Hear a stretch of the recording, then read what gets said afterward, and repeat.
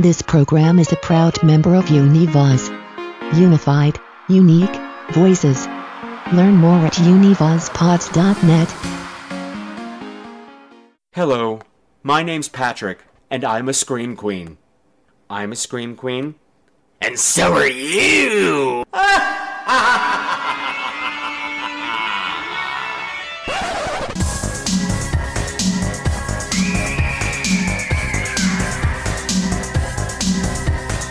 Hello again, my beautiful, beautiful screamers, and welcome to another episode of Scream Queens, the podcast where horror gets gay. This is episode 238, and tonight it is day 13 of the countdown to Halloween Pod-a-Thon, and we are doing 21 shows in 21 days in support of new alternatives. We're raising funds to help this fantastic little organization in New York City help homeless LGBT teenagers get off the street, not just for tonight, but for good.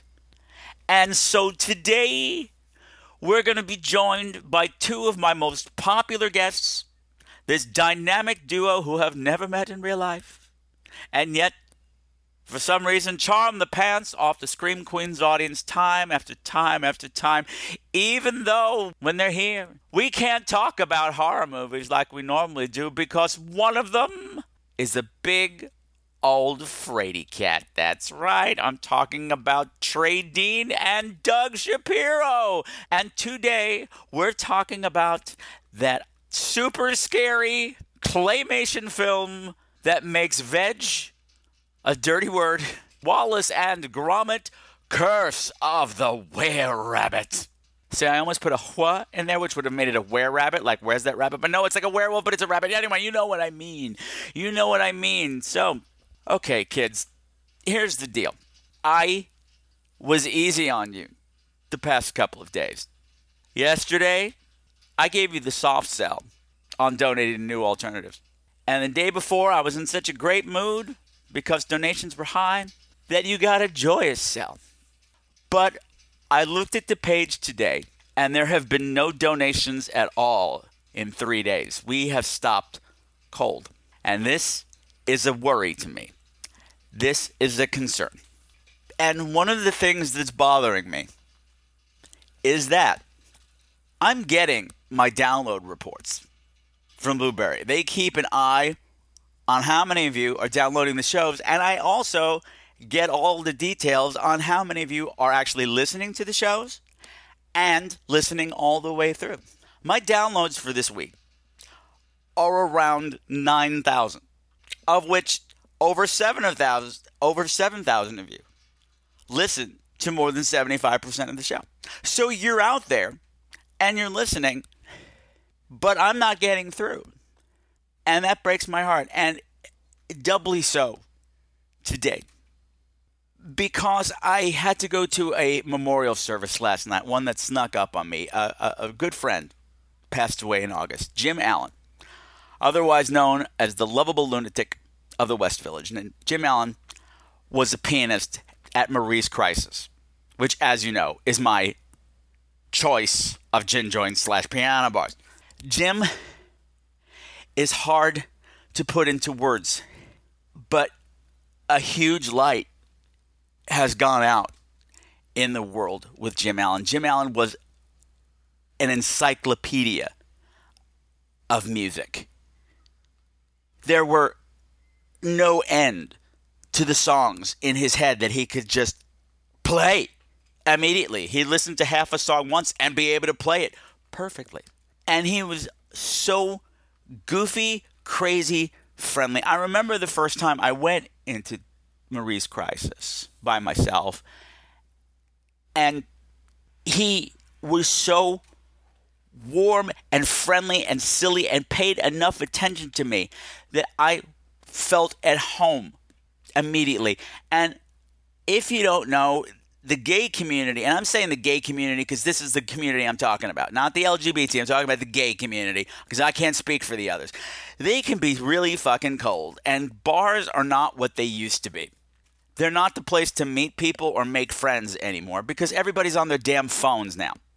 Everybody's on their phone looking for some virtual person rather than talking to the actual person that's sitting in front of them. And so it can be super depressing to go to a bar by yourself. I mean, it was never a thrill, but, at least you had the chance of starting a conversation with someone because, they didn't have their face buried in a phone talking to someone probably much better than you because they don't really exist because they're just on your phone. That sort of a thing. But no, Jim made me feel at home and warm and safe. And, because, going to a new bar can be scary for me. I've had a little bit of social anxiety, but there was none of that. And he had that power with everybody. By the end of the day, he knew your favorite song and he could play it. And usually as soon as you walked in, if he had the opportunity, you would have entrance music. Every time I walked into that bar, he played Zombie Prom from the musical Zombie Prom, which I covered way, way back in season 1. Here's to all the years ahead and to our zombie prom. Yeah, he'd play that for me as soon as I walked in. Or he'd play Cruella de Vil. I don't know why he'd play that. Shut up. But he passed away over the summer. And I was embroiled in my own problems and also Mr. Brad's problems at the time. I mean, I don't know how much I went into, but I have lost 25 pounds since that stay in the hospital in March. And nobody knows why. I am at my high school weight, and it's not cute because that's not my frame anymore.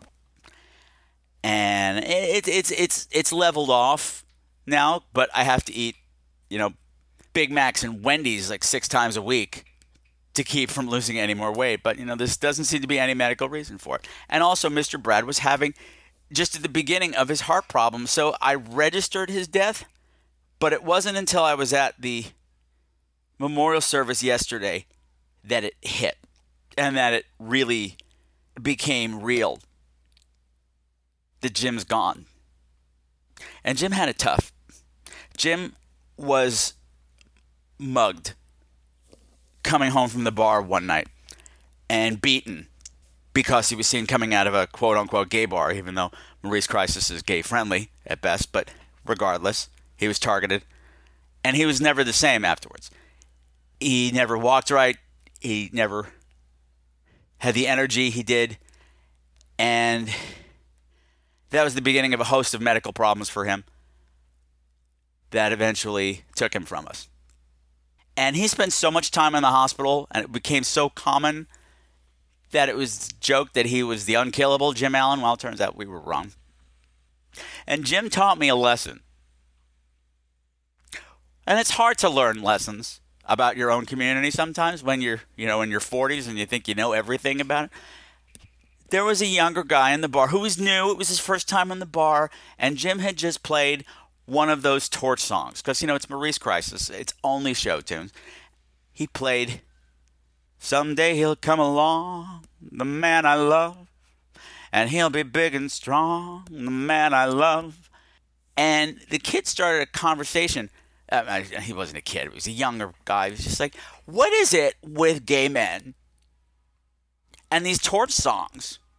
And these divas. Why is it always Judy and Liza and these tragic, tragic women? And Jim said, well, you have to understand that at the time, the majority of these torch songs were written. They were written by gay men in the closet. So, yeah, they might be being sung by Judy Garland, but they're actually coming from the pain of gay men who have no other voice than to take these words and their pain and give them to a woman because that's the only way they're going to be sung properly. And the fact that these women all usually turn out to be tragic just kind of adds to the pathos and the mythos of it. And I said, that makes total sense. It's really true. And it blew my mind, and it opened my eyes. Oh, my God.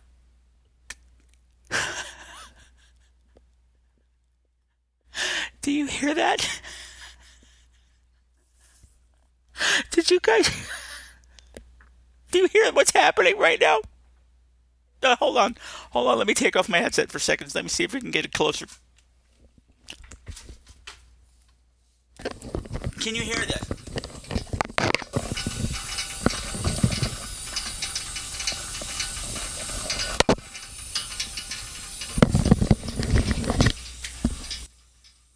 I don't believe in ghosts, but I do believe in signs. I believe in synchronicity. And sometimes I've talked a lot about that on the podcast. There's been several instances of that. I'm trying to think how to describe it. Well, just when all the elements in the world just seem to point together at the same thing at the same time and say, yeah, you can dismiss that as coincidence, or you could just try to say, hey, maybe this is a sign that this is the direction that I'm supposed to be going. So I don't think it's a coincidence that while, Smoochie, not now, that while I'm talking to you about Jim Allen and feeling him very, very intensely, while I'm about to yell at you about the sudden lack of donations for the kids at New Alternative, while I'm feeling the loss of Jim very, very keenly, you know, everybody else at the memorial service, they'd processed all this. This is still, it's like it just happened for me because I had put it aside for so long. And also some of the guilt that I feel that I couldn't stay at his service. I told people it was because I had to get to work on the Pod-a-Thon episode for today, which, while true, was not the reason that I left. The overwhelming grief was being compiled by all of these beautiful voices getting up and singing Jim's favorite songs, which, of course, many of them were those torch songs I was just talking about. I don't think it's a coincidence that while I'm talking about all this stuff and feeling that this emotion, that for the first time this year, I heard the kick on. For those of you who've been listening for a long time, it's always cause celebre here at Scream Queens when I hear the first cling-clangs of the turning on for the first time of this season. For some reason, it always seems to happen when I'm recording. And it's a joke I only get to make once a year. I can only joke about the once a year, because the first time it turns on is the only time it's funny, right? And I will play the over and over until you're so sick of hearing the that you want to vomit. And the fact that is a clip from the song called from the Broadway musical The Pajama Game, and therefore is a show tune, and therefore is something that Jim Allen would have played. That seems like the universe just yelled really loud. And possibly, we could be saying, possibly, it's okay, Patrick,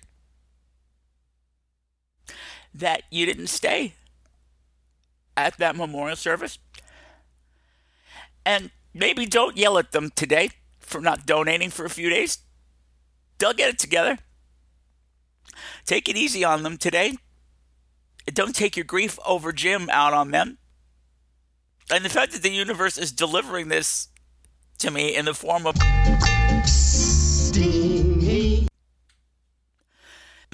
a show tune seems oddly powerful. So yeah, now normally, like I said, this is a big norm.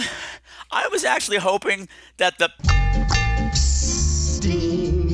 would kick in yesterday because Maya Murphy is, in addition to being an actor and a supervillain, she's also a singer. So she would have gotten the joke because, like I said, is a show tune. And she would know, hey, that's really funny that you play show tune once a year on your horror podcast for people who probably don't get the joke anyway.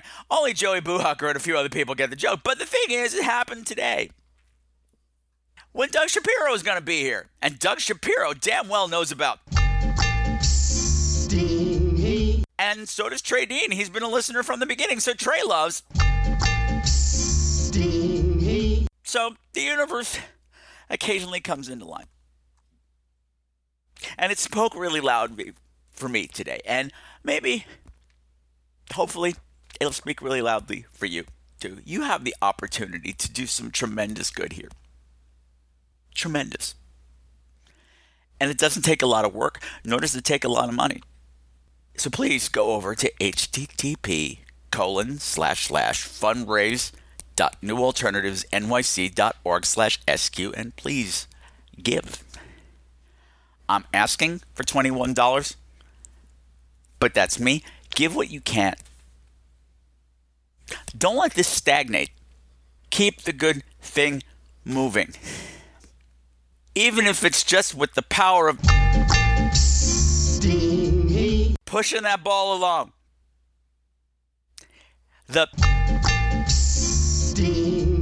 Heating up the pipes, loosening up your wallet, and getting some nice, warm, did love to the people at New Alternatives. Because the other thing that the signals is that it is now consistently under 40 degrees outside. The building's is controlled by an outdoor thermostat. I don't have one in my apartment. It's based on the outside temperature, and that means it is now cold enough outside to kick on the which means it's really cold to be out on the streets right now. Please give, contribute.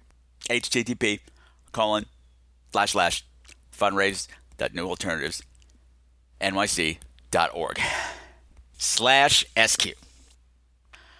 I had to leave Jim's funeral. Not funeral, his memorial service yesterday. Which was a joyous celebration, don't get me wrong. They told us.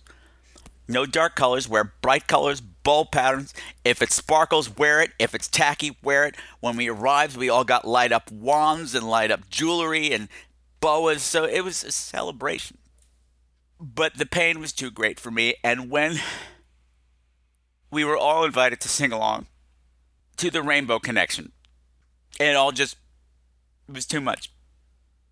It tied his loss to what we're doing with New Alternatives. Because I hate to be corny about this, but we can make a rainbow connection with these kids right now who actually need something. I talked about how Jim made me feel at home at a bar. These kids don't have a home anywhere. And someday we'll find it, the Rainbow Connection. But you know what? The Rainbow Connection's you. We can't do it without you. One of the colors in the rainbow is missing, and it's yours. So I'll say this one more time. http://fundraise.newalternativesnyc.org/SQ. And I've played this before on the show, but it seems appropriate to do it again. Because, hey, here's another bit of synchronicity. The person who's about to sing for you, when she was on the show a couple of episodes ago, she said, you'll always catch more flies with honey than with vinegar. And I was about to pour a whole bunch of vinegar out on you, and I'm not calling you flies, but you understand what I mean here. So instead of that, thanks to this person's advice on the show, which was totally unrelated to the situation, to this feeling of Jim Allen spirit being in the room with me, down to the you're getting a nice, sweet pot of honey instead. Before we go to Doug and TRAE and talk about Wallace and Gromit, ladies and gentlemen, boys and girls, Kristen Petty and the Rainbow Connection. And just listen to the damn lyrics, and you'll know what to do. I gotta go have a good cry. A happy one, but a good one. Why are there so many songs about rainbows? And what's on the other side?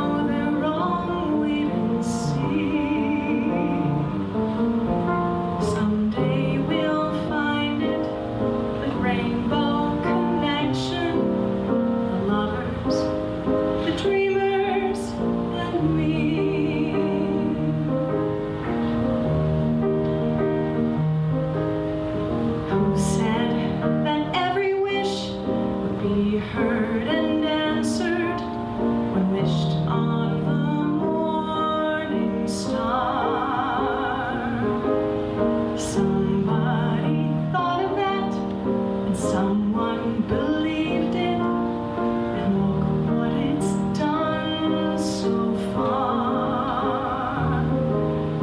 What's so amazing that keeps us stargazing, and what do we think we might see? Someday we'll find it, the rainbow connection, the lovers, the dreamers, and me. All of us under its spell. We know that it's probably magic. Have you been half asleep, and have you heard voices? I've heard them calling my name. Is this the sweet sound that calls the young sailors? The voice might be one and the same. I've heard it too many times to ignore it. It's something that I'm supposed to be. Someday we'll find it, the rainbow connection, the lovers, the dreamers, and me. La da da dee da da la da dee da da.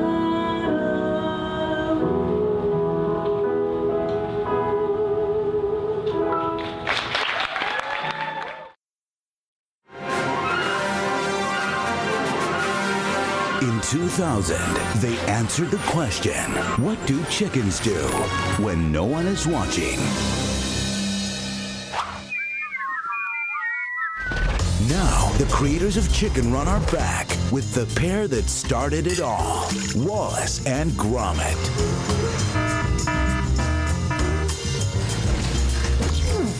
Gromit, old pal, I'll need assistance. Ow! One's an inventor Just a bit of harmless brain alteration, that's all. who never says die. Full suction. The other is his dog, who never says anything. They've made gadgets. They've made contraptions. And they've made a movie. From DreamWorks and Aardman Studios, get ready for action, suspense, mystery, and vegetables. I have the most terrible rabbit problem. How on earth would they ever catch such a big rabbit? Oh, come on, Gromit. A bit more alluring.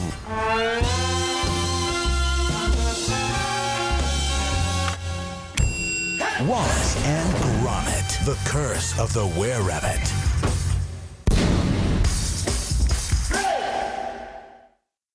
So, this leg of the Countdown to Halloween Marathon is venturing into areas that are truly terrifying.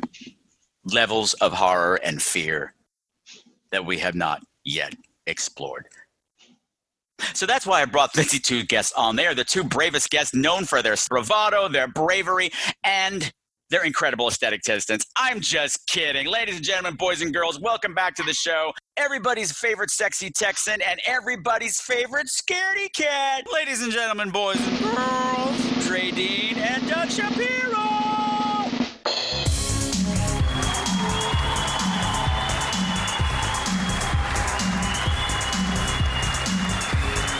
Hey, Patrick. Hey, Doug. How y'all doing? I love you. I love you. Yay. I love you. I love in the back. I think I'm hearing the bird making all these noises in the back again. I'm thinking, do you hear the bird screech in the background of the show? It's going to be all joke tunes all day today. So how are you boys doing? How you've been? It's been a long time since you've been on the show. Truth. Mm-hmm. Yes. Well, we're also recovering from the last of Sheila that wasn't. Trey and I had a rendezvous without you, Doug. We did. You know, that was a long Well, we had summer. one without him. You know, you're off barnstorming. We had to do something, right? We're only human. But I think you were better the off video. Not being there. Garrow.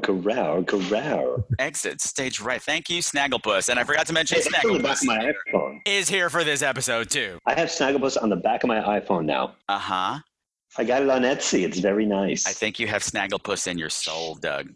Stage left, even. Mm-hmm. Okay, so yeah, you guys have been well. That's good. That's wonderful. I, of course, have been working my face off, and we've hit the part in the marathon where Patrick is getting giddy. I was hoping that these boys were going to help focus me today, but I already see we're in for a freaking roller coaster ride. So fortunately, we're not doing something too terrifying or too scary. No, we're doing a charming little animated film from the UK called Wallace and Gromit versus the Were-Rabbit. The Curse of the Were-Rabbit. The Curse of the Were-Rabbit. Oh God! Get it right. I watched the wrong movie. No, I'm see, thank you for keeping me on track, Stedworth. I can't say the word now. Isn't that Oprah's husband's name? Stedworth. Stedman. Stedman. Has everybody seen the movie before? Had you seen it before? No. I don't think I had. No, I'm a big Wallace and Gromit fan anyway. I think the shorts are adorable. I've never seen Wallace and Gromit before. Okay. So some of the jokes might have been a little off. Like the whole thing is that Wallace, he's an inventor. I got that. It was something different every little short. So this time, yes, they were pest control. Pesto removal or pesto. Excuse me, anti-pesto. Anti-pesto, that's what it was. Yes. Because everything in print is a pun. Yes. Oh, every sign, every label, everything that you see that's written down is an incredible pun. And I even appreciated waiting for Gouda on the books because I can't. Every book there, but we'll get to that. I can't get away from that. But yeah, and Wallace, his whole thing, he's an inventor. He loves cheese. Cheese Gromit. He's brilliant when it comes to inventions, but when it comes to getting out of problems, it's always the dog. Okay. Who saves the day. He's the real genius, Mr. Gromit. And I have to, like I said, in the take that you guys didn't hear, I'm going to try to be as mature as possible. Because, I just recorded that episode about Teenagers from Outer Space. Remember that one, Trey? We had the screening of it. Oh. The black and white one movie that might as well have been called Closeted Homosexuals from Outer Space. I don't think I was into that. I think you were. Okay. I think you were, or if not, anyway. But yes, but we were joking that, because they've come to Earth to unleash these gargons, herds of gargons that will devour the planet, but they were so gay that we decided that we just substitute gargons with lesbians and change the whole movie. Whatever you do, don't feed the lesbians. The first image you see in the movie, like literally the first thing you see, is a sign for a plant fertilizer called Veg Be Big. Yep. I am only human. I have only so much restraint before I turn into a giggling 7-year-old. And the amount of veg in this movie, we are going to be in Potty Town in no time if someone doesn't show a little restraint. So I guess it's going to be me because you guys were already diving right into that veg. I said veg. I said I'm not going to say veg on this podcast, and I did it. Oh God! I've never. We got to do a deep dive into the veg. Yeah, I've never had veg before. I'm not a vegetarian. Yes. So okay, you guys know the drill. Since you are the guests, I'm going to need one of you to give me a nice, tight, moist 30-second elevator pitch plot summary of Wallace and Gromit and the Curse of the Were-Rabbit. Doug, you can do this. Doug, you can do it. Redeem yourself because they don't know what a veg check is. They'll never know. Look, they love these delicious, long 4-hour podcasts. But you only have 30 seconds and the clock has already started, Doug. Wallace and his loyal dog Gromit, they set out to discover the evil person behind the garden sabotage is plaguing their village and threatens the annual giant vegetable growing contest. Okay. Am I live? Did I win? I said that was good. It was good. You kind of missed a major plot point. But more for Trey? Veg? Trey, you want to take a stab at it as well? Wallace and Gromit are protecting the vegetables from that are going to be an upcoming vegetable contest from rabbits who are eating them, and something happens, and Wallace turns into a were-rabbit. Spoiler. Yes, so they're also protecting the town from a monster rabbit determined to destroy all the vegetables just before the most important day on the goddamn calendar for some reason. Okay. Yes. Yeah, I love these guys. And also I wish I'll fix it in post, but hats off to the guy who did the voice of Wallace, who died about 2 months ago. And this is Patrick from the future fixing it in post. That would be the actor Peter Salas, who was the voice of Wallace, who got an Academy Award for doing the voice. He died at 96 in June of 2017, actually, not 2 months ago. May heaven be made of cheese, Mr. Salas. Thank you. Thank you for everything you did. Oh, no way. Yeah. Oh, Peter Salas? Oh, no. Yes. Yeah, he's left us. Yeah, even Lucy was upset. Yeah. You're like, no! Ping! Oh, no more Wallace and Gromit then. Yeah, well, I mean, you can always get somebody else. Yeah, but joining him in the cast, we also got Ralph Fiennes and Helena Bonham Carter. And I got to say, I'm not often a fan of Helena Bonham Carter, but she is chewing the scenery in the best possible way with her voice in this. Yeah, she was really good. She was cracking me up. You go, Trey. Sorry, I didn't mean to step on you. Oh, no, she was great, and we'll talk about her costumes later. Oh, my God. No, the animation on Wallace and Gromit, Gromit is always odd. Nothing's really cute. Their teeth are always janky. And the fact that her character, who is it, Lady Toddy Tottington? Lady Toddy Tottington. That's what I'm to say. Campanula Tottington, which is a type of bella flower. Okay, well, people were calling her Toddy, so I was confused. Okay. That was her nickname. Yeah, every character in this has some sort of planting pun. Okay. Really? Puns in this movie? No. Yeah. Because anything that's not a pun is a very thinly veiled sex joke. Oh, yeah. There's Mr. Windfall, which is an apple blown down from a tree. There's Mr. Caliche, which is in sort of like a calcium carbonate in soil in semi-arid regions. Then there's someone named Miss Thip, which doesn't mean anything. That's just a fun name. I'm gonna be calling everybody Miss Thip now. Look, Miss Thip. Oh, Miss Thip knows what she did to earn that. She's been thipping around all day, thipping and fapping. Mm-hmm. It's one of my other my favorite British words. Everyone just standing around at the top of the escalator fapping about. But are we talking about that? No. But you're right. Yeah, Wallace and Gromit in this movie, they are anti-pesto. Another food pun.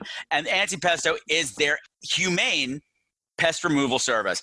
And of course, it's this whole Rube Goldberg thing with secret cameras hidden in lawn gnomes and completely over the top. And they got the whole town wired up. Yeah, yes. they do. They sure do. They are making a fortune on this. And, this big competition, this vegetable competition that has been going on for 500 years, even before vegetables were invented, they were having this competition. It is all anybody can think about. It's the biggest thing. And everybody's growing the biggest, juiciest, most beautiful veg they possibly can. And the thing is, all of their veggies are cock-shaped. Nobody has a cauliflower. Nobody has anything that's flat or round or anything. There's a good joke. There's a good joke towards the end. There's a very, very good one. Yes. Two, actually. I'm looking at my notes because it was just gorgeous. Just take some vegetables get damaged, and the guy says, "Just take a look at my wife's brassicas, ravished in the night." And of course, she's holding them up in front of her boobs. Yeah. Exactly. Yeah. I couldn't figure out what that word was. I didn't have the subtitles on. Yeah, I heard brassicas. I'm sure that's something, but it's something cauliflower-ish. So she's got. Did we mention this is claymation? I believe I did, but yes, this is all claymation. I think it also might be. I know the short story was claymation. I don't know because it was a major motion picture that it was digital, but it felt clay. Definitely did. Did it feel clay, Trey? Is that right? Oh yeah, it felt like clay. Hey, Trey, it feels clay. It feels like clay, says Trey. Trey says, "Hey, okay." Hey. Clay girl. Hey, girl. But the thing is, nothing has happened yet. I mean, they get a call just to show you the whole system, the crazy system that they have, with Rube Goldberg things, and they show up. They save this woman's pumpkin, the prize pumpkin, from this rabbit, just a regular rabbit, and she was like, "Oh, thank you so much. Someone must protect our veg." I'm like, "Please stop. Please stop. Within 3 seconds, we got a cut of Gromit making breakfast, and it's a huge shot of the bread box that just says buns. Yes. And Perfect. I know it's just food, but it's just so it never stops. With words can make you giggle. Yes. For the wrong reason. And it's not going to hit the kids at all, but you're just like the parents will be like, oh God, oh God, oh God. Oh, I got the exact words. And also the fridge was called Smug. And the brand of the fridge was Smug, which of course is a play on the actual brand of appliances called Smeg, which means I'm back to sex again. Yay! Even though they didn't say it, I'm like, you're making me think of Smeg. Mom. Yeah. That bitch. I found the line. With you out there protecting our veg, our most important event of the year is safe.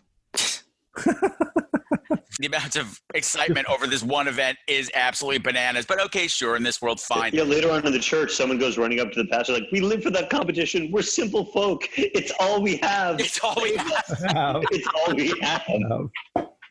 And what's great, so I mean, I don't know when this is supposed to be, but all the people in the town literally, and it fits for this movie. I'm like, yes, they love their veg and they're nice townspeople. They're also costumed to have a pitchfork and torch-based riot bust out at any moment. They're an angry mob ready to go when this turns. You know it's going to turn. Well, there was even a scene where there's a little kiosk for angry mob supplies. Yes, of course. Of course. So things he switches it over. It's great. That's the thing. Things go by so fast in this movie. I looked down on my notes and I said, I know I just missed something. Yeah. And that was one of the things I missed. But that's okay. They're coming so fast. There's going to be something else coming up right behind it. I hate myself. Things are coming out of the veg so fast. Matron, please. We're trying to talk about a children's movie. But now they get a call from Lady Toddington because her garden is overrun with rabbits, hundreds and hundreds, and she's the one who's hosting the competition. That simply won't do. And she is specific that this problem must be handled humanely. Yes. The fact that she always says who mainly and I feel like hoots the who makes me very happy. And I love her. Go, Duck, go. Wallace is going through something and there's a distraction. He goes, and she goes, I can't wait to gnaw. Yes. Even on the phone though, she's like, hello, is anyone there? I can't hear. Are you there? And her teeth are janked. And the fact that she's aristocracy with royal teeth just janked. I'm like, you guys know what you're doing about British people. And that's that. I mean, they're doing it. It's their joke. They're making the joke. Are the teeth not janked? They're janked. They're allowed.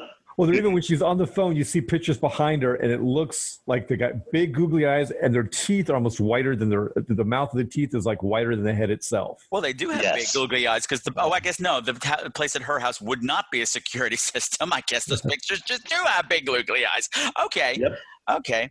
Yeah, but the thing is what I love about her is that her lips are gigantic and not the way you would think they'd be gigantic. And also she's got, for hair, she's got like a 3-foot baguette running through her head. Yes. Which, of course, is much easier to animate with claymation. Sure. But how does she get through a revolving door? Sideways. I mean, she's like that nun with the spear through her head. How does she get through the door? Excellent observation. Yeah. And make sure when you go to Comic-Con, you see Nick Park, just bring that one up. I will. Absolutely. They love it when you do that. Sure. I definitely will.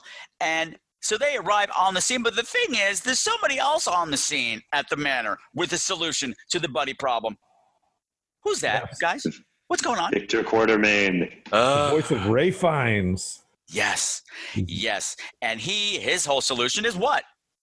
Shoot the bunny. No. Oh, my God. I just realized. What? We solved the other mystery. This what mystery is years old. Now I know what happened to the bunny in Evil Under the Sun. Oh. It was a were-rabbit the whole time. Oh, Victor Quartermain shot it. Wow. No, actually, that can't work. He wouldn't have been allowed on the island. He wasn't wearing polka dots. But Mrs. Tottingham was. He's a were-rabbit. He can do whatever he wants. Well, he does have a cravat. Wait, Doug, hold on. He can do whatever he wants, wherever he wants. Ever. That was a harebrained joke, Patrick. Wasn't that worth going back for? No. I'm ashamed of You myself. can never go back for the joke. But he did have a polka dot cravat I'm going to have on, to so write he a check to ASCAP by the time we're done. Thank you, Doug. Well, y'all missed my Noel Coward song in the podcast that didn't get recorded. Oh, we're not missing it at all. No, nobody's missing it is the wrong term. We I didn't think hear you're it. missing it. They didn't hear it, but they're not missing it, guaranteed. But yeah, so but just in time, Wallace and Gromit show up with their brand new invention. I want to say the Bunovac. It's the Bunvac 6000. The Bunvac 6000, and so there's Capable of 125 rabbits per minute. That's right, BPM. RPM, whatever it was. Yeah. So it's this big vacuum. He sticks in the ground. All of a sudden, he's just sucking bunnies up.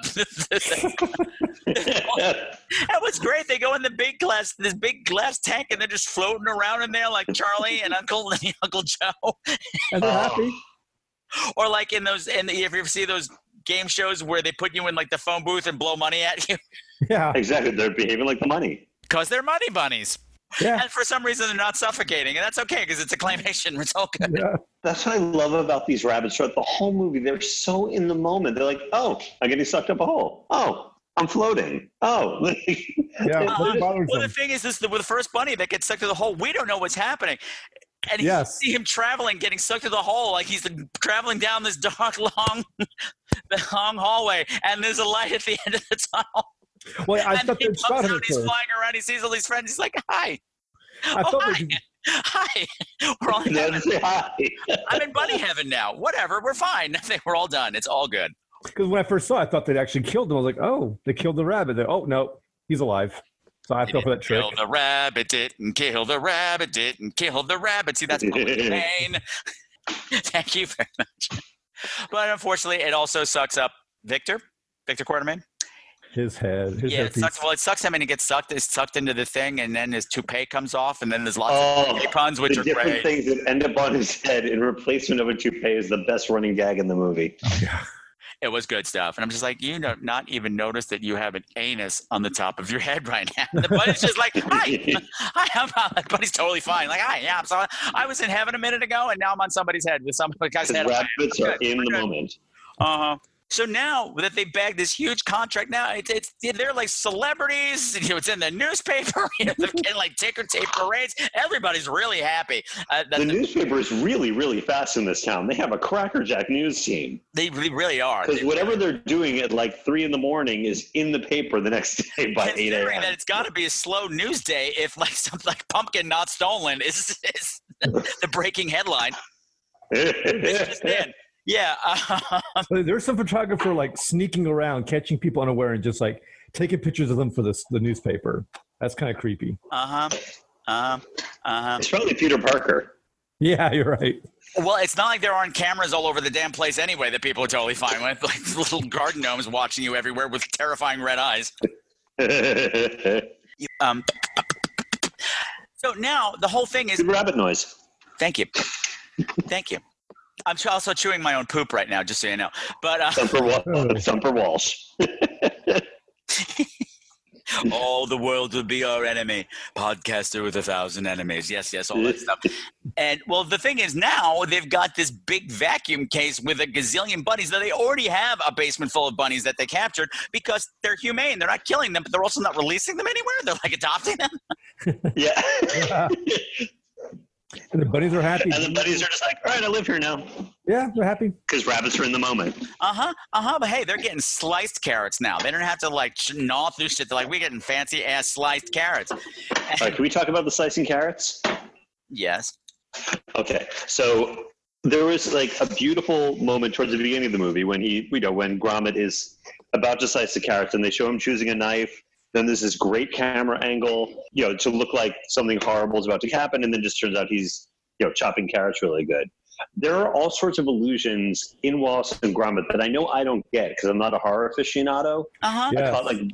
I caught one high anxiety type of Alfred Hitchcock reference, but otherwise I know there's a zillion things I didn't catch in the church and whatever. And Patrick, if you could talk about it, and Trey, I would love to know where it's all from. Yeah, I mean, I didn't catch too many of them, but we'll see what comes up. Make shit up, I'll believe you. Yeah, because I caught one from American Werewolf in London. Which one? Oh, well, when we get to it, I'll talk about it. I want to. Yeah. That was But- Because the thing what's is, going on with actually what Doug said though, when he's chopping up carrots and he puts little chopped carrots in a little, I guess like a little slider that goes down to the basement. It says pens. For a second, I thought it said penis. I was like, what? What? Oh, I was like, said wrong. Oh, pen. how did that make you feel? I like carrots all of a sudden. Tell me more about your mother. I'm Dr. Floyd now. Okay, But, she always had a really nice veg garden. oh, gross. I don't want to hear about your mother's veg. Well, I don't eat vegetables, so maybe that's why. You're from Texas. Exactly. Oh, that's true. Vegetables are against the law in Texas. I mean, yeah, we have just guns and Tex-Mex. we're real men and we hate veg. Yeah. Oh, No the veg. dichotomy. But so he's now got a basement full of all these rabbits, and he gets this bright idea. He has some other contraption that he's made up, some kind of mind-altering thing. Because the thing is, he also needs to go on a diet. Wallace needs to go on a diet because all he eats is cheese. Cheese grommet. Mm-hmm. And so Gromit is trying to get him to eat vegetables. At one point, he almost tries out this new invention, but then he doesn't. But now in the rabbit, with the rabbits, he gets the bright idea. Hey, what if I combine help me out, Doug, the Bunny Vac 6000, whatever it was? Yeah, the Bunvac 6000, and he combines it with the... Yep. Wait, I got this somewhere. Well, wait, it's only... Keep talking, I'll shout it out. Keep vamping. I think we should just make him suffer in silence. We should.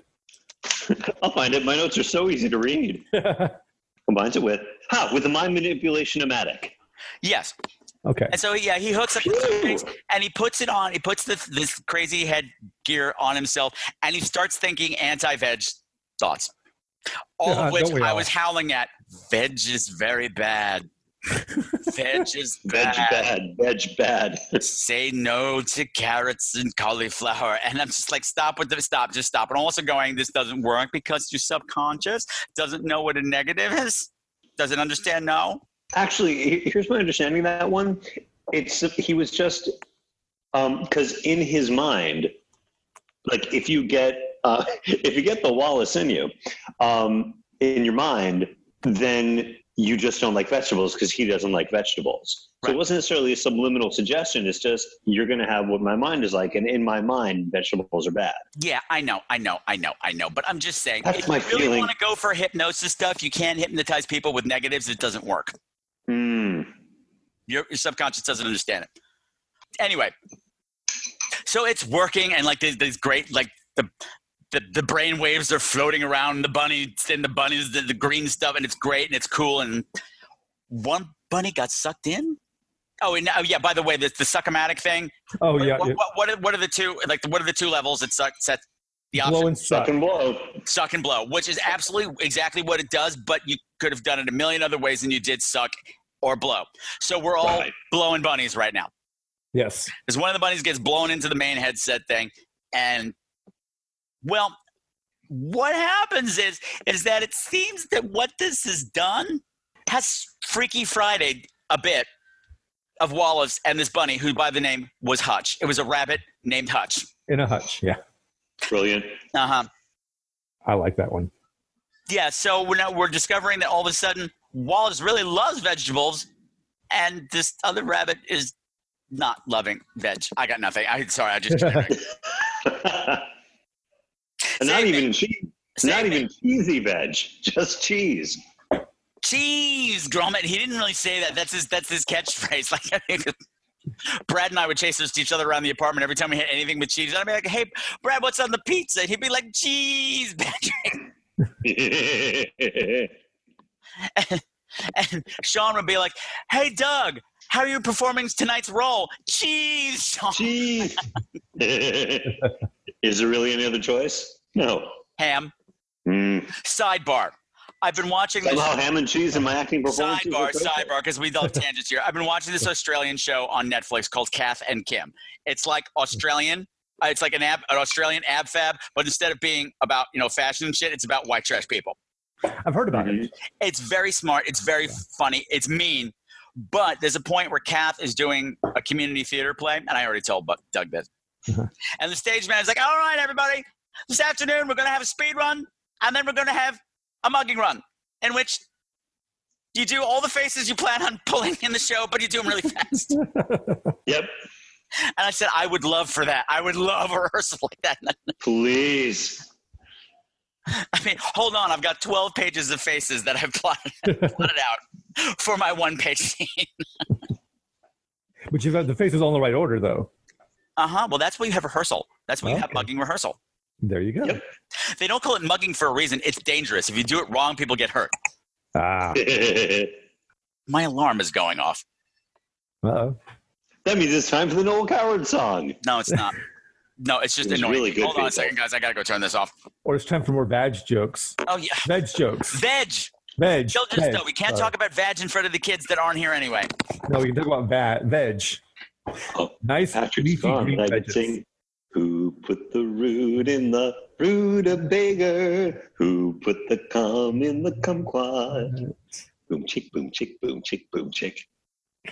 A really dirty gardener. Ooh, Yeah, the filthy gardener. Ava. Yeah. Imagine if Linda was in this movie. Oh, Linda from Evil Under the Sun. She'd be looking at Solon at everyone. that's some dusty, gloomy veg. Oh. My stepmother's veg garden, it was wider and fluffier than anyone else's garden. They've got these huge, wonderful melons. She's got a big cough drop she's growing. Oh, I don't know what I missed, but it sounds delicious. Don't bother. What if Linda was in the movie? Oh, no. No. Linda, It's a movie for children. You can't expose children to boredom like that. All the kids in the audience are like, why is she in this movie? I'm not 5 years old, you know. She just walk around, everything around her would just turn beige. And as she walk on by, just keep turning beige. The Where Linda? Yeah, the Where Linda. Oh, my veg has gone beige. And my veg tastes kind of bitter. So now we've got the Freaky Friday sort of thing going on with Wallace, but now the town is being beset by some horrible monster that broke into the church and attacked the vicar and ate all his veg. It ate his veg. And the vicar's veg has been assaulted. And the vicar is a hoot. The vicar is like every freaking horror movie doomsday sayer.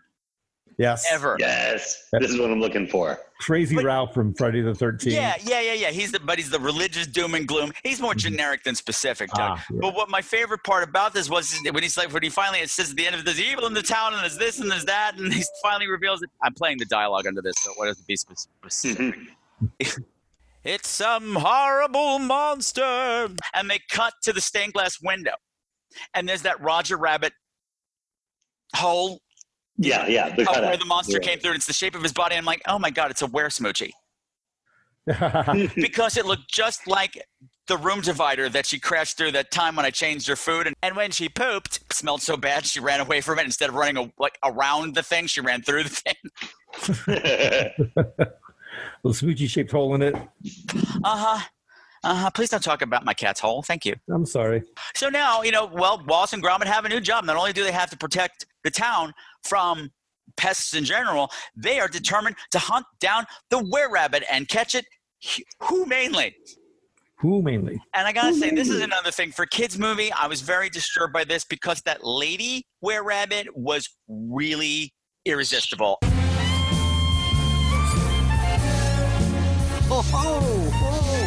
Very cheeky. I mean, I am 100% homosexual, and even I was like, hey, that's some hot rabbit. I love that whole sequence. It's genius. Oh, it was fantastic. It was cute. Come on, Gromit, make it more alluring. With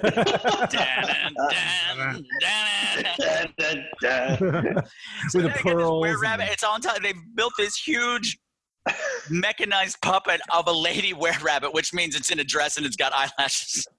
And a pearl necklace. And a pearl necklace.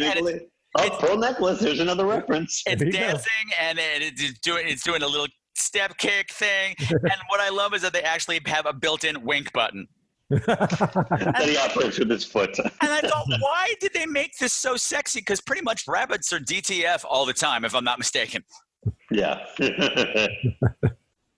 Well, they want to make sure they got this rabbit's attention. One of the references I did enjoy that was really brief. At some point, I think Gromit turned on the radio, and you hear a little snippet of a song. Okay. What was it? Bright eyes burning like fire, which was the song Art Garfunkel used in Watership Down. Oh, but the rabbits. Oh my God! When the spirit of death was when the black rabbit spirit of death was visiting, he was dancing around when they were singing "Bright Eyes Burning Like Fire," and he heard 3 seconds of it, and he's just like, "No." It's amazing. The reference that I caught was the when he's sitting in the car for the first time, and the first confrontation's about to happen with the were-rabbit. There's a huge carrot on a store. Yes. And do you remember the name of that store? Harvey's. Well done. No child got that joke. Nope. That was just for us. That is exactly the carrot that Harvey would be eating. Who's Harvey? The giant invisible rabbit. Yes, but where is that from? Well, just like for people who don't know. Oh, from the play Harvey. Which was also a movie. Right. Jimmy Stewart? Oh, yeah, with Jimmy Stewart. Jimmy Stewart, one of my favorites. I mean, it's one of my family favorites, and I'm like, it's really weird that we'd all gather together as a family, like even when I was a kid, and we'd watch this movie about how hilarious it is to be an alcoholic. Mm-hmm. Oh, alcoholism is funny. It's hilarious. It's hilarious because he's actually not having the DTs. There actually is a puka 6 foot tall, 6.5 foot tall. It lives on the second floor. Well, it just shows you, like, our second old lace, that mental health issues are very, very funny. When they're not yours. Yeah, it's true. It's like what Homer Simpson says when he's watching a movie and somebody gets hurt. He's like, "It's funny because it isn't me." Right. Was it Woody Allen would say that comedy is when you slip and fall in a banana peel, tragedy is when it happens to me? That's exactly right. One man's comedy is another man's tragedy. That is just the way the game works. Sorry. Mm-hmm. I'm sorry. We find that comedy has become problematic. It's really problematic these days. Don't use that word. I know. Shut up. Did you catch when Wallace was he was there? He had rabbit ears, and he's holding a carrot, and he asks Gromit, "What's up, dog?" Yes, he does. Yes, because we finally found that after a few attacks, there's a few attacks that happen, and there's a chase. They almost catch him. He gets away. They get in trouble. Now all of a sudden it's like they can't catch him. They're frauds. Whatever. So now, of course, the town is turning against them slowly. We're gonna have to cancel the competition, and everybody's upset. And Gromit slowly starts to realize that the were-rabbit is Wallace. Yes. Because he walks into his bedroom at one point to wake him up when he doesn't answer in the morning, and the room is filled with ravaged veg. No. There's ravaged there is dripping, torn apart veg on the floor, on the bed, on the walls. Somebody went to town on veg all over the place. Somebody's veg got pounded and minced, and everything happened to the veg in that bedroom. And that's a clue. It's like my college days before I came out. But then eventually he shows up for breakfast. Wall shows up for breakfast with fucking rabbit ears. What I love, he's so British about it. When Gromit holds up the mirror and shows him that he's got rabbit ears, he was like, "That's very peculiar, isn't it? Yeah. Must be a side effect of all the veg I'm eating." So there you go, kids. Don't eat your veg. Don't eat any veg ever, because he'll give you rabbit ears. Now, here's what I'm wondering from that, because there was actually something really beautiful about that sequence, because the fur on the rabbit ears, was like moving with the wind. Yeah, this is claymation. I mean, I'm sure it was digitally enhanced. Great. Yeah, there's probably some digital enhancement there. It was gorgeous. Yeah, it was really. Honey, get the rabbit ears. Get the rabbit ears in the wind machine. Yes. Yes. Eat my veg. Now, I'd like to point out that you're the one making all the veg jokes. I'm making veg jokes. Right. Veg. Not the other word. The movie's loaded with veg. All they talk about is veg. I can't talk about the movie without talking about veg. If you're taking it in another direction, that is solely on you, and you have filthy minds, and I'm ashamed of you both. I love you. Well, sorry. But I also just loved when they have a scene. Well, okay, this is actually the scene where you were talking about earlier, Trey, the American Werewolf to London. London. The American Werewolf goes to London. Yes. American Werewolf in London. Because right after this, he's having a full transformation. Wallace goes full rabbit. Yes. And at one point, he looks at his hand as it turns, and it starts to elongate just like in American Werewolf in London. Yeah, that's the famous shot. Doug, just so you know, up until this point in movies, whenever somebody turned into a werewolf, it was one of those dissolve things, like time-lapse photography, where it's just, their face, and then it kind of dissolves, and there's a little bit more fur on it, and then the picture dissolves. Yeah, I did actually see this scene, and the mouth elongates. I did actually see this in Werewolf. Yeah, it's brutal. It's painful. It goes on forever, and that's why it was shocking and so famous. And the scene that always disturbed me was when he's looking at his hand and screaming, and it just elongates. It terrified me at the time. Yes. And so they totally do that here. And, of course, Lady Tonnington's at the door while it's happening. And she's trying to get with her, too. And he's just like, no, you're hiding behind the door and hiding all these things. It's all very silly. Things are popping out of him. It's great. And there's all these horrible noises like... Because apparently rabbits would have gas. Because rabbits give raspberries. Veg is very gassy. Mm-hmm. Well, then Wallace is like cheese, so... He's cutting the cheese. Well, I mean, yeah. Well, I know, but cheese is notoriously binding. Okay. Except if you're lactose intolerant, which clearly this man is not. No. Or Gromit wouldn't be such a friendly dog. Be like, kill me, put me down. Take me to the vet now, please, somebody. But when they go to Toddington Hall, when Wallace and Lady Toddington go to Toddington Hall, this whole scene is all about sex. Oh, it's Austin Powers. She's standing behind melons. The description of the carrot, which I can't even say. You'll have to play that one. Smell it, Wallace. Feel its silken flesh. Oh, yeah. Isn't it the most sumptuous, succulent specimen you've ever seen? Doesn't it fill your heart with desire? Yes. Just imagine what it would taste like. I know yes, and she shows the carrot. Oh yeah, I am playing it, but I'm just saying it was like, look at my veg. Do you want to smell my veg? Smell this veg. Look at the sensual folds of its skin. Don't you want to just put your face in this veg? I'm like, are you kidding me? And then she's like, I'm going to take you somewhere. I'm going to take you pretty much where the magic happens. And they get in the elevator. It's an elevator, and he goes, it's awfully tight in here. And the whole time I'm like, all of a sudden, this turned into a carry-on farce. Yeah. Which is the second time this has happened, because TRAE, I've also covered Dr. Phibes. Yes. And talking about that, I'm like, it's all over the place. My friend Vinny was very acute to the fact, like, even in the art design, there are boobs and vaginas carved in like everything. I'll have to watch it again. Yeah, and I'm sorry. Now I said vagina, but I can say vagina because I said vagina and not the other word. It's okay to say vagina when you talk about vagina, but veg is veg and vag is vag. And don't say vag, say veg. Say veg. I got nothing. But yeah, so I mean, this is a trend. I love when I'm finding. There's so many connections between the movies that I'm finding, and this is one that I guess British love these kind of jokes. And if you don't know what I'm talking about when I say Carry On was a very famous series of British sex farces, I think from the 60s and early 70s. It was Carry On Screaming, Carry On Matron, Carry On all these things. And that is where, if you listen to the Hysteria Continues, that famous quote, Matron, please. I'm not the kind of doctor. That's where that comes from. It's all sex puns that aren't really about sex. Right. And she takes him to her secret garden. Again. I mean, even in literature, when even the book The Sacred Garden, it's like, okay, I know this is about a kid, but this is really all about vaginas. It's all about vaginas. And all I'm waiting is for Rebecca Luker to come out and be like, oh. I wouldn't hate that. I wouldn't hate that either. And Trey's like, I don't get it. Just go with it, Trey. Okay, I will. Broadway jokes. Okay. What's that? It's this street where all the really tough hookers hang out. Broadway. Okay. Broadway. And it's the whole scene. I'm like, oh my gosh, everything that happens in the scene, I'm going, it's washing over the children's heads. I mean, because granted, the Muppets have adult humor, like jokes for the adults.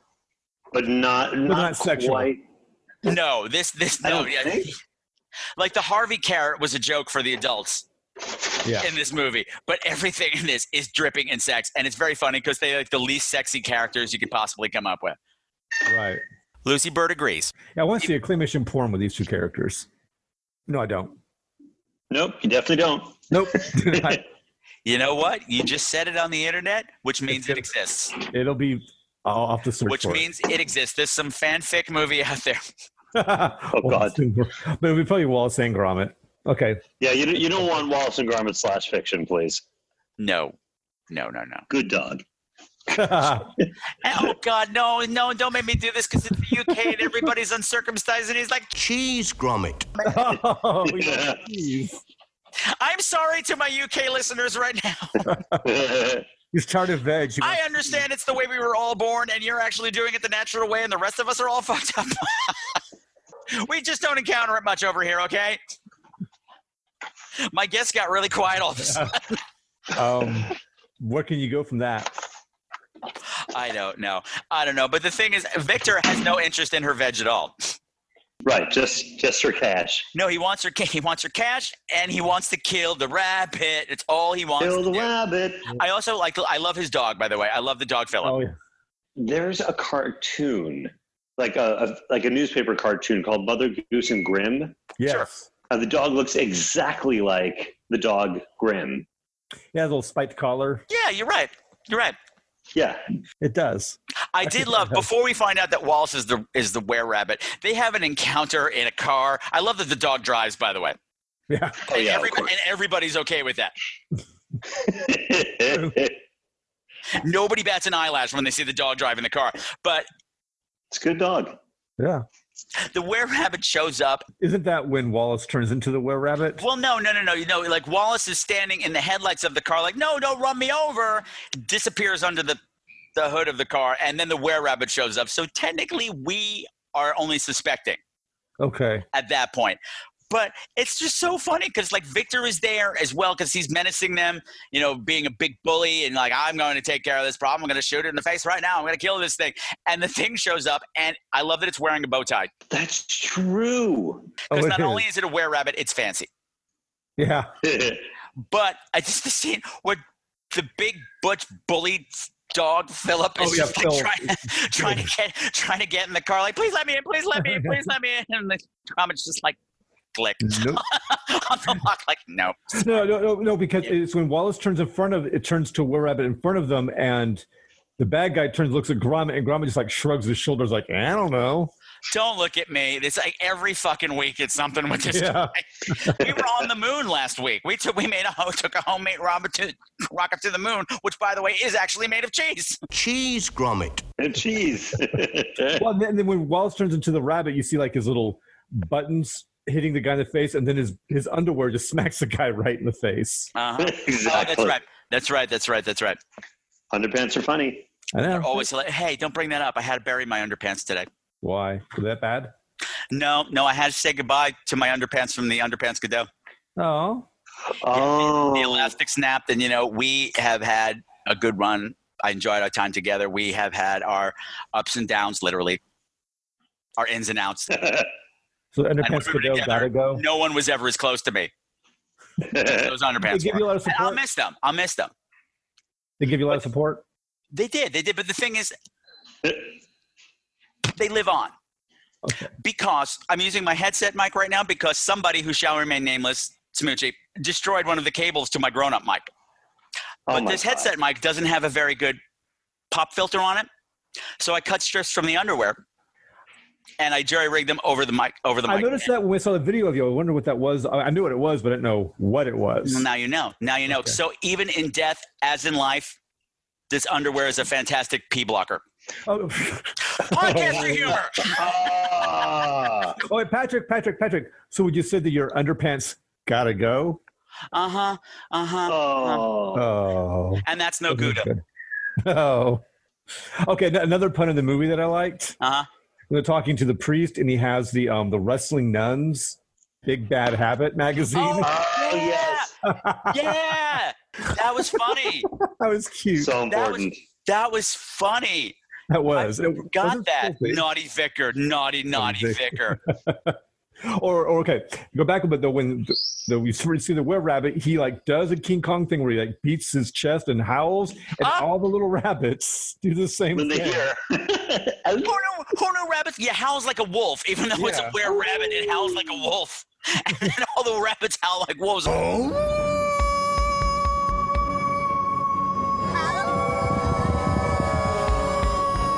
There is all kind of evolution going on.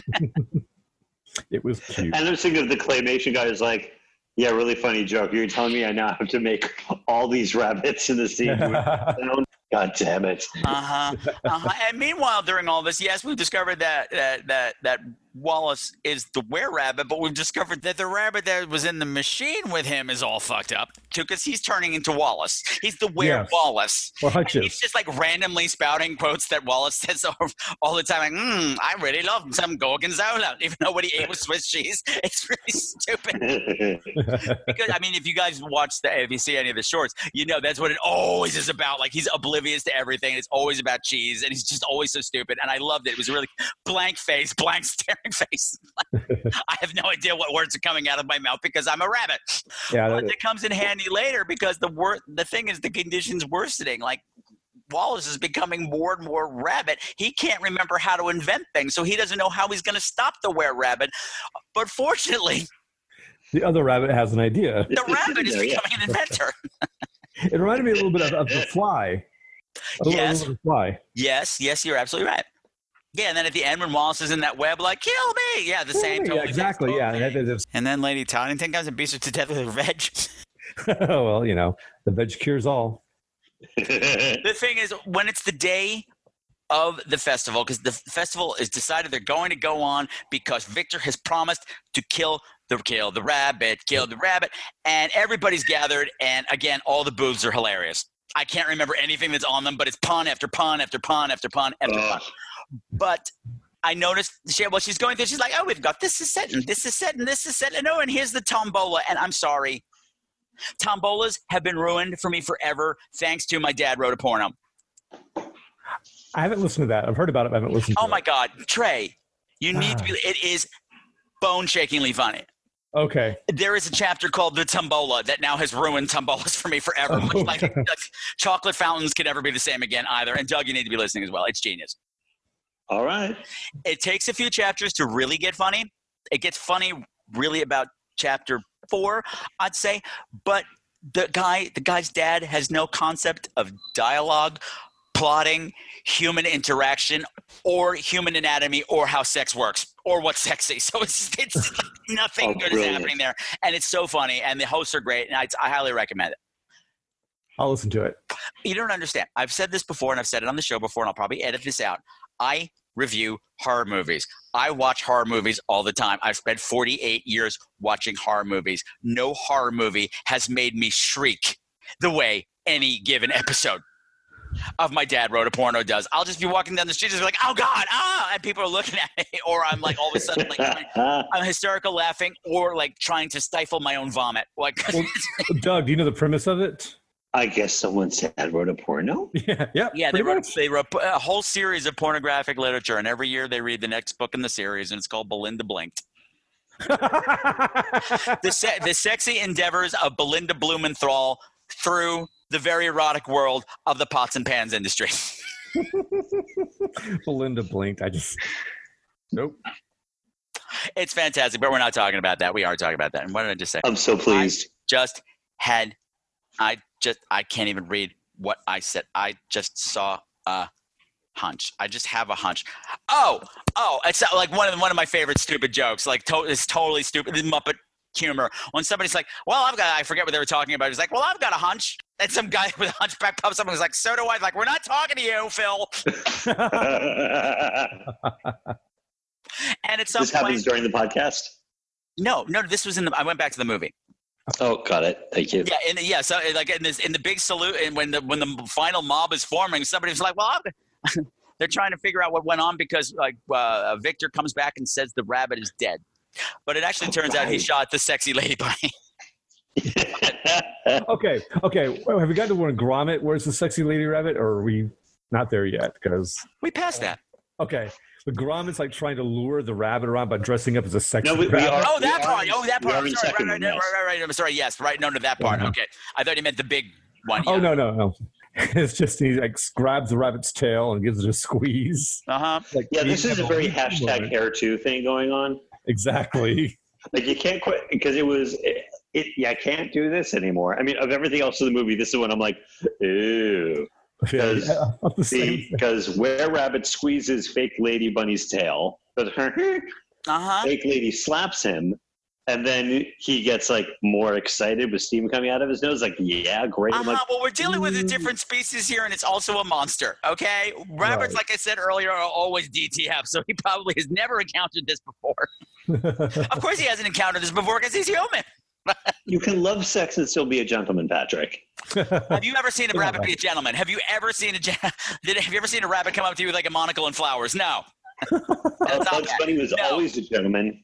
Well, actually, no, he totally was. No, he was not. No, he was not. No, he was not. And even when he was a lady, he was no lady. He was a broad. Yeah. No, and at some point she squirts, Lady Tottenton squirts somebody with pansy squirting veg. What? She squirts somebody with pansy spray. And he does this little, the pansy spray. Oh. I wrote that down. That was everything. It's so good. It's such a fun little movie. It's fun. I don't want to spoil it. It's out there. You can watch it with your kids. They won't get it. Well, not after what we just did to it. Oh, after we put our vag stamp on everything. But, we go vag stamp.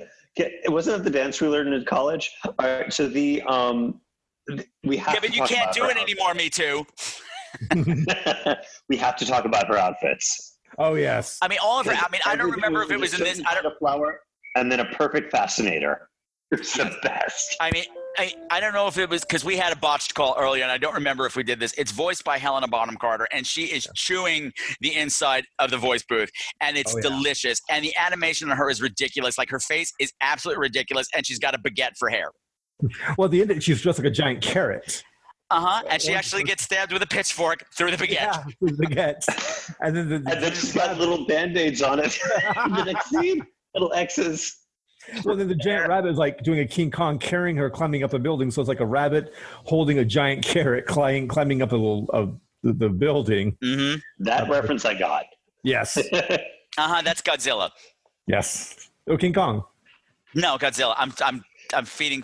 Gotcha. Fake news. Gotcha. Fake news. or when he didn't laugh because he doesn't know. He's like, I guess it was Godzilla. Remember when? I'm sure.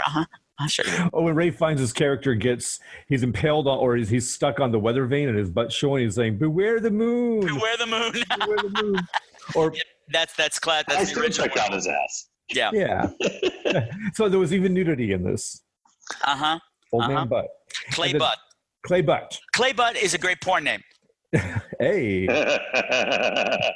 Better than I'll say it. Mud butt. But my favorite joke was when Gromit finally turns human again and he's nude, and Wallace.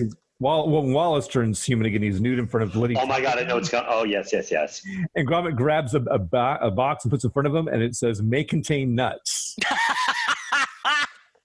That was cute. That's comedy with a K, people. Yeah. No, this is a treat. And like, even though we're going through it, it all sounds light and fluffy, they are referencing horror constantly, and they do try to make the scenes with the were-rabbit as spooky as you can. Not scary, spooky.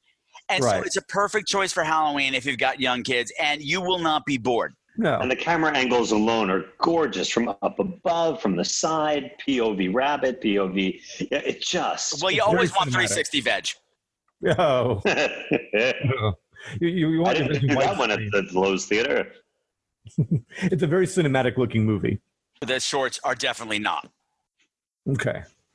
They're great, but they're cheap. But that's also part of the charm because it's claymation. It should look a little cheap. Right. Mm-hmm.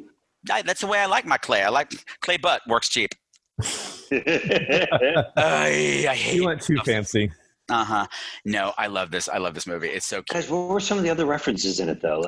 There was so many that I stopped writing them down because I would miss them, and now I can't remember them because my brain is SpongeBob SquarePants right now. I am completely a sponge without a spine. Retaining. It's Halloween pumpkin goo. Hot. Well, the scene where Ray Fiennes talks to the priest, and it's a very gothic setting. There's the library. Yes, I know where you're going. Please go. Yes. Oh no, that's when it has the nun joke. Yes, but the thing is, there's a whole scene where the priest, the vicar rather, is creepy old exposition dude. He's figured out what the monster is because he's got the book with which also had a were-cow in it, which I want to see. I need to see that. I need that movie too. And every time he gives a prophecy of doom, there's this huge thunderclap. To kill such a creature would require nerves of steel and A bullet.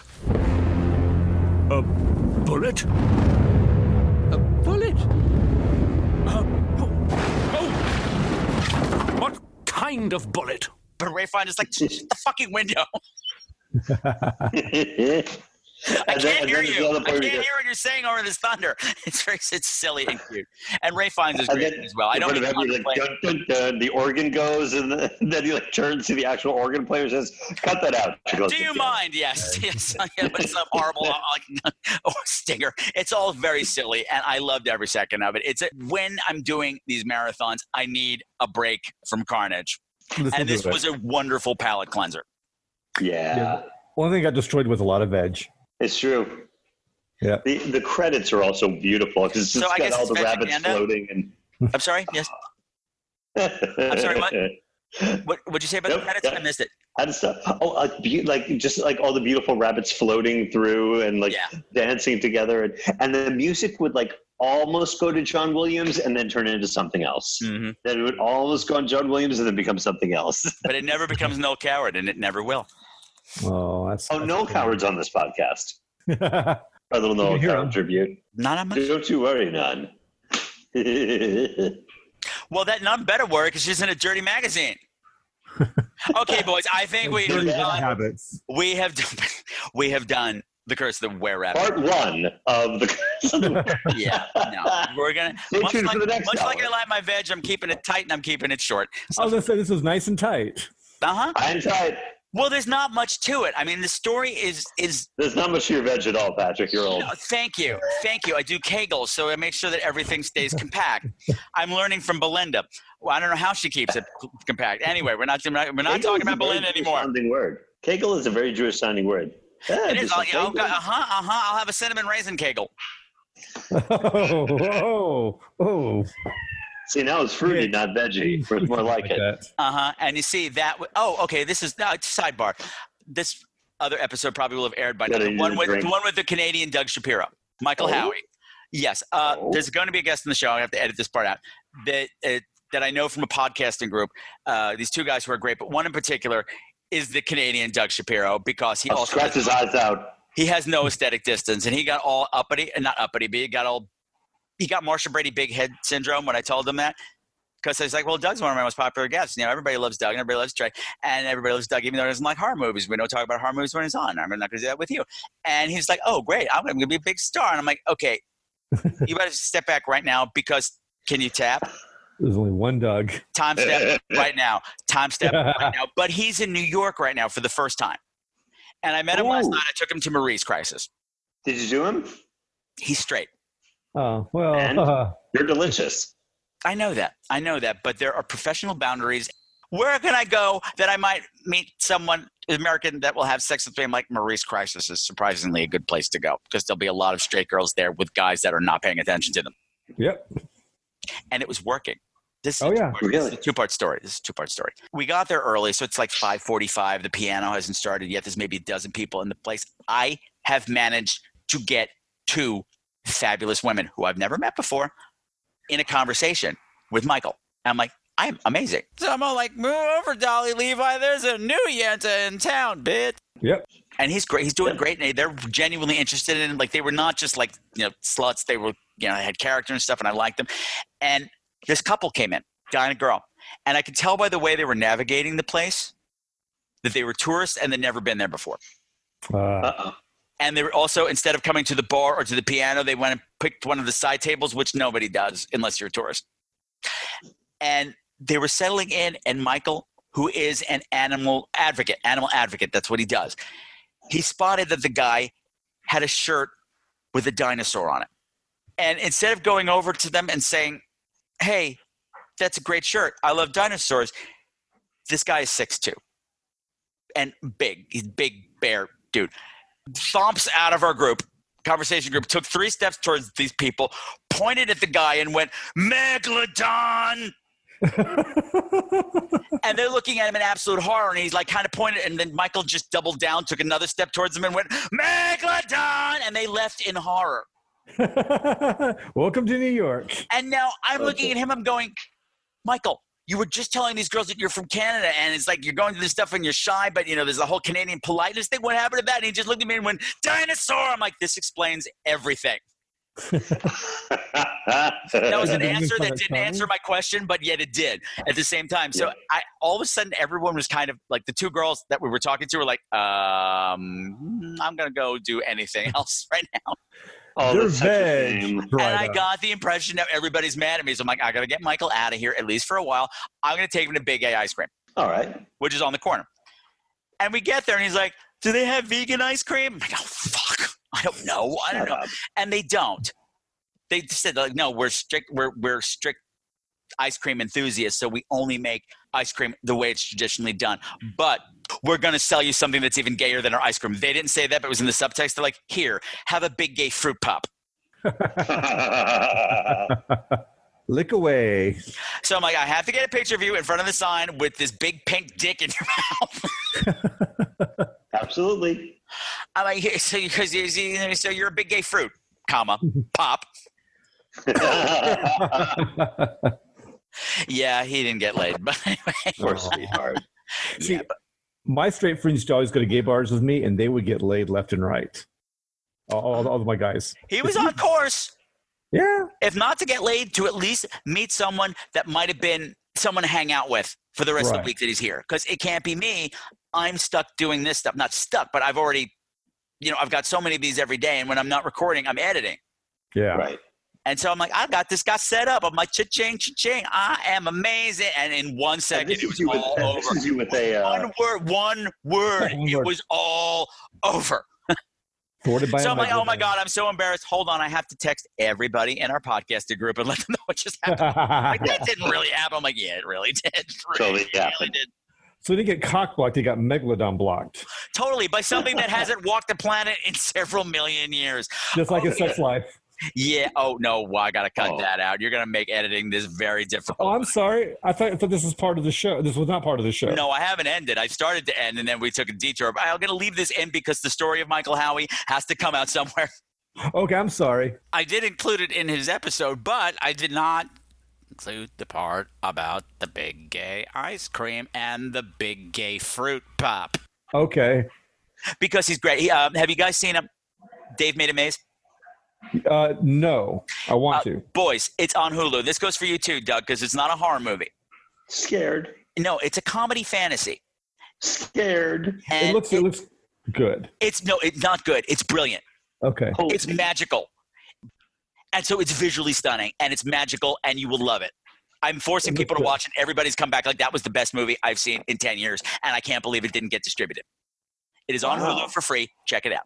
Cool. Because there are things that I will be referencing, and you will have to know them when I quote them. Because if you don't say back to me, Doug, I'm going to be very disappointed in you, and we'll cry. Okay, so before we wrap up, boys, where can people find out about you? TRAE, where can people find you?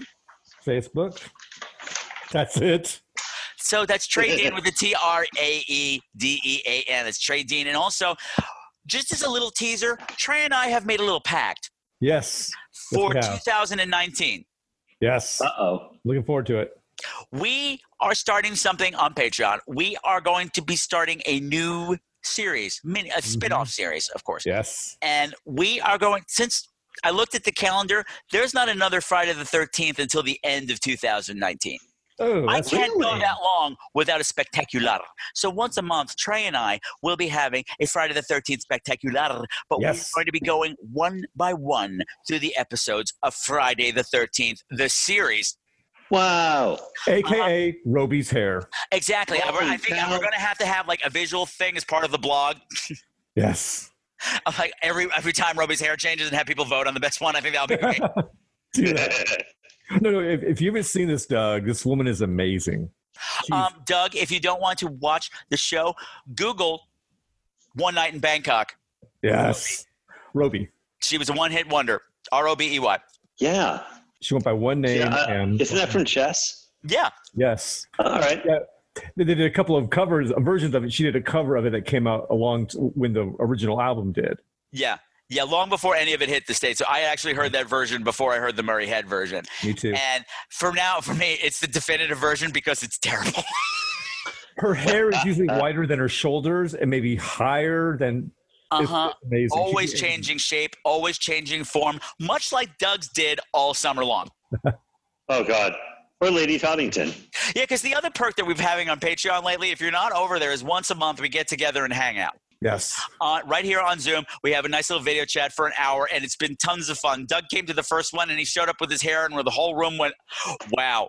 Well, I don't know the show. I was talking to some of the people who were in the chat. They're like, I didn't think Doug would look like that. I said, Doug doesn't look like that. I don't know what was on. I don't know what was on top of your head, Doug. Oh, it was just the too much hair?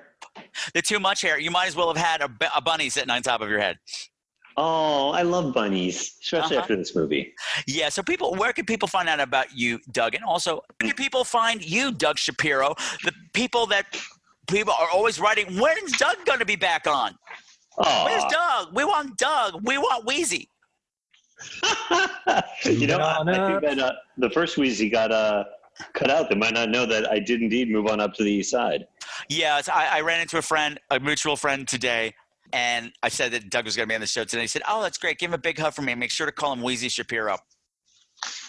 I didn't ask for any clarification. I just said, yes, of course I will. And yes, I'll fix that introduction. Because I did indeed move on up to the east side. So I now have my Louis Jefferson cred. Good for you. Everyone, please watch the Jeffersons. But one thing I am doing, if any listeners are in Cleveland, please come to the Cleveland Public Theater and see Connie's Avant-Garde Restaurant, A Snowball's Chance, between November 29th and December 22nd, 2018.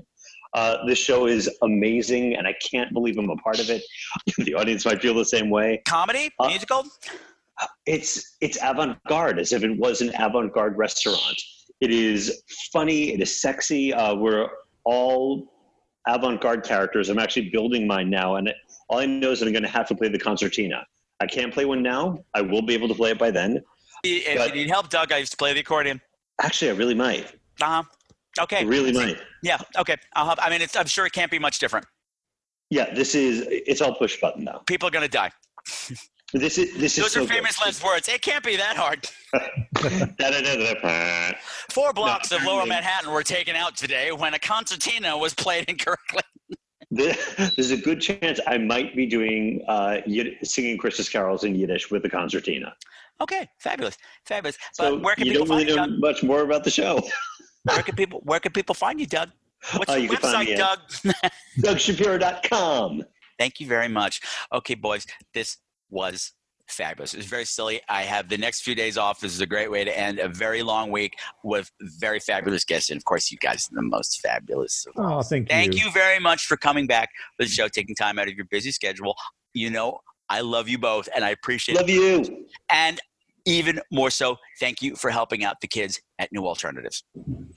That makes me very happy. I've been working a lot there, in person this year, and they're fabulous. And I'm very happy to be doing this year, and that you guys are helping out and helping it be as big and diverse as it is this year, because it's gone bananas. Oh, wait, fuck. I almost forgot. What? Wait, one more thing. I just almost forgot. This is one more thing I need to say to you both before we go. Yes. I can't believe I almost forgot it. Uh-oh. Happy Halloween! Ah, thank you!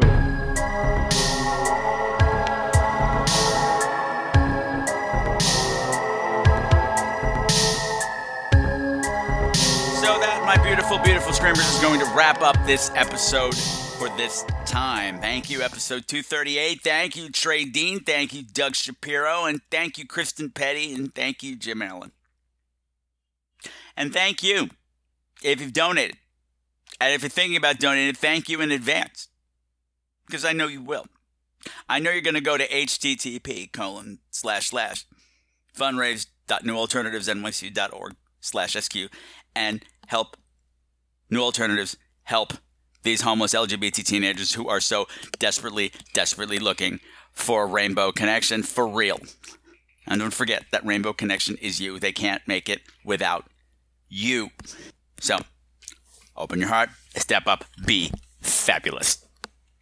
So, tomorrow, we are going to be joined by actor Roger Connors, who you might remember. He was in Chill, The Killing Games. He's got a ton of movies out right now. He's an out gay horror actor. He visited me to talk about He Knows You're Alone last year. And he's going to be joined by Troy Escamilla, which I think is how you pronounce his name, but I'll find out today. And he's a horror movie director. He's got movies out all over the place. He's got a good Christmas slasher coming out right now, and I can't think of any of the titles right now because I just came from recording the opening intro segment, and I'm still a bit overwhelmed. And if you're wondering why I don't know how to pronounce Troy's last name, it's because I haven't recorded the segment yet. Yeah, I lied. I lied when the Film Flamers were on. Tonight is actually my final girls, Roger and Troy. So I got that to do today. So tomorrow's episode is really getting rushed through, so it might not be a lot of bells and whistles, but it's sure to be fun. We're going to be talking about The Grave Dancers, which was one of the 8 films to die for, directed by Mike Mendez. I hope I have something left for the boys, because this episode took a lot out of me, man. That visit from the universe or Jim or whatever that was, brought up a lot of passionate feelings. I hope that passion is coming through to you as well, because after all, this isn't just for fun. It's for something bigger than all of us, and that is getting these homeless LGBT teens off the street, because God knows it could have been any of us, and it might still be any of us in those shoes. Remember, I'm also looking for your Halloween stories. I want to know what's going on with you in Spooky Town. If you saw a good movie, if you heard a good ghost story, if you had some candy with razor blades in it. If you gave out candy with razor blades in it, please call it in so I can report it to the police, because that's fucked up. Don't do that. Don't do that. No. If you have an awesome Halloween costume, if you have a stupid Halloween costume, if you got any sort of a Halloween costume, I would like to see it, please. If you like to decorate your house and you did a fantabulous job and you want to share it with the world, please share it with me. I'm going to put all that stuff on the Instagram page. All the visual stuff is going on Instagram so I can share with the world how awesome my listeners are and how cool you all are. And of course, all of your stories are going to be making up the first episode in November, because Daddy's going to be too tired to put together anything else. Plus, then, everyone else gets to hear what an awesome Halloween you had. That's pretty cool. That's pretty cool. And to do that, you can leave me a voicemail at 917-720-2047, or you can write me at crew@screamqueens.com. Of course, that's Queens with a Z. You can find me on Facebook by doing a search on Scream Queens, where horror gets gay. You can find me on Twitter at Scream Queens, and I'm on Instagram at Scream Queens Podcast. Okay, so I got lots of work to do today. I have to write some copy for Ann Bobby. Ann Bobby's coming back to the show. She's going to be doing some promo stuff for us, and that's fabulous. Ann Bobby from Nightbreed and the Hanover House and from the video game BioShock. She'll be here, and that'll be cool. But I got to write stuff for her because I don't have enough to do. But am I complaining? A little bit. But, it feels good to be busy. And it feels good to be busy doing something important. And, yeah, entertaining you is important. But the kids in the alternatives they're taking precedence right now because they need us. http://fundraise.newalternatives.nyc.org/SQ. That's the last time I'm going to say that. You guys got through like 2 episodes without me crying, so I think that we've more than made up for that today. So with that, until next time, my beautiful, beautiful screamers continue to make the world a creepier place. But let's make this Halloween just a little less creepy for kids in need. And also, never ever forget for a second the Scream Queen's golden rule, especially during the spookiest time of the year when anything can happen, good or bad. Fight or flight, survive the night, make it to the final reel, baby. Because as much as I love you, I do not want to be picking you up from the cutting room floor.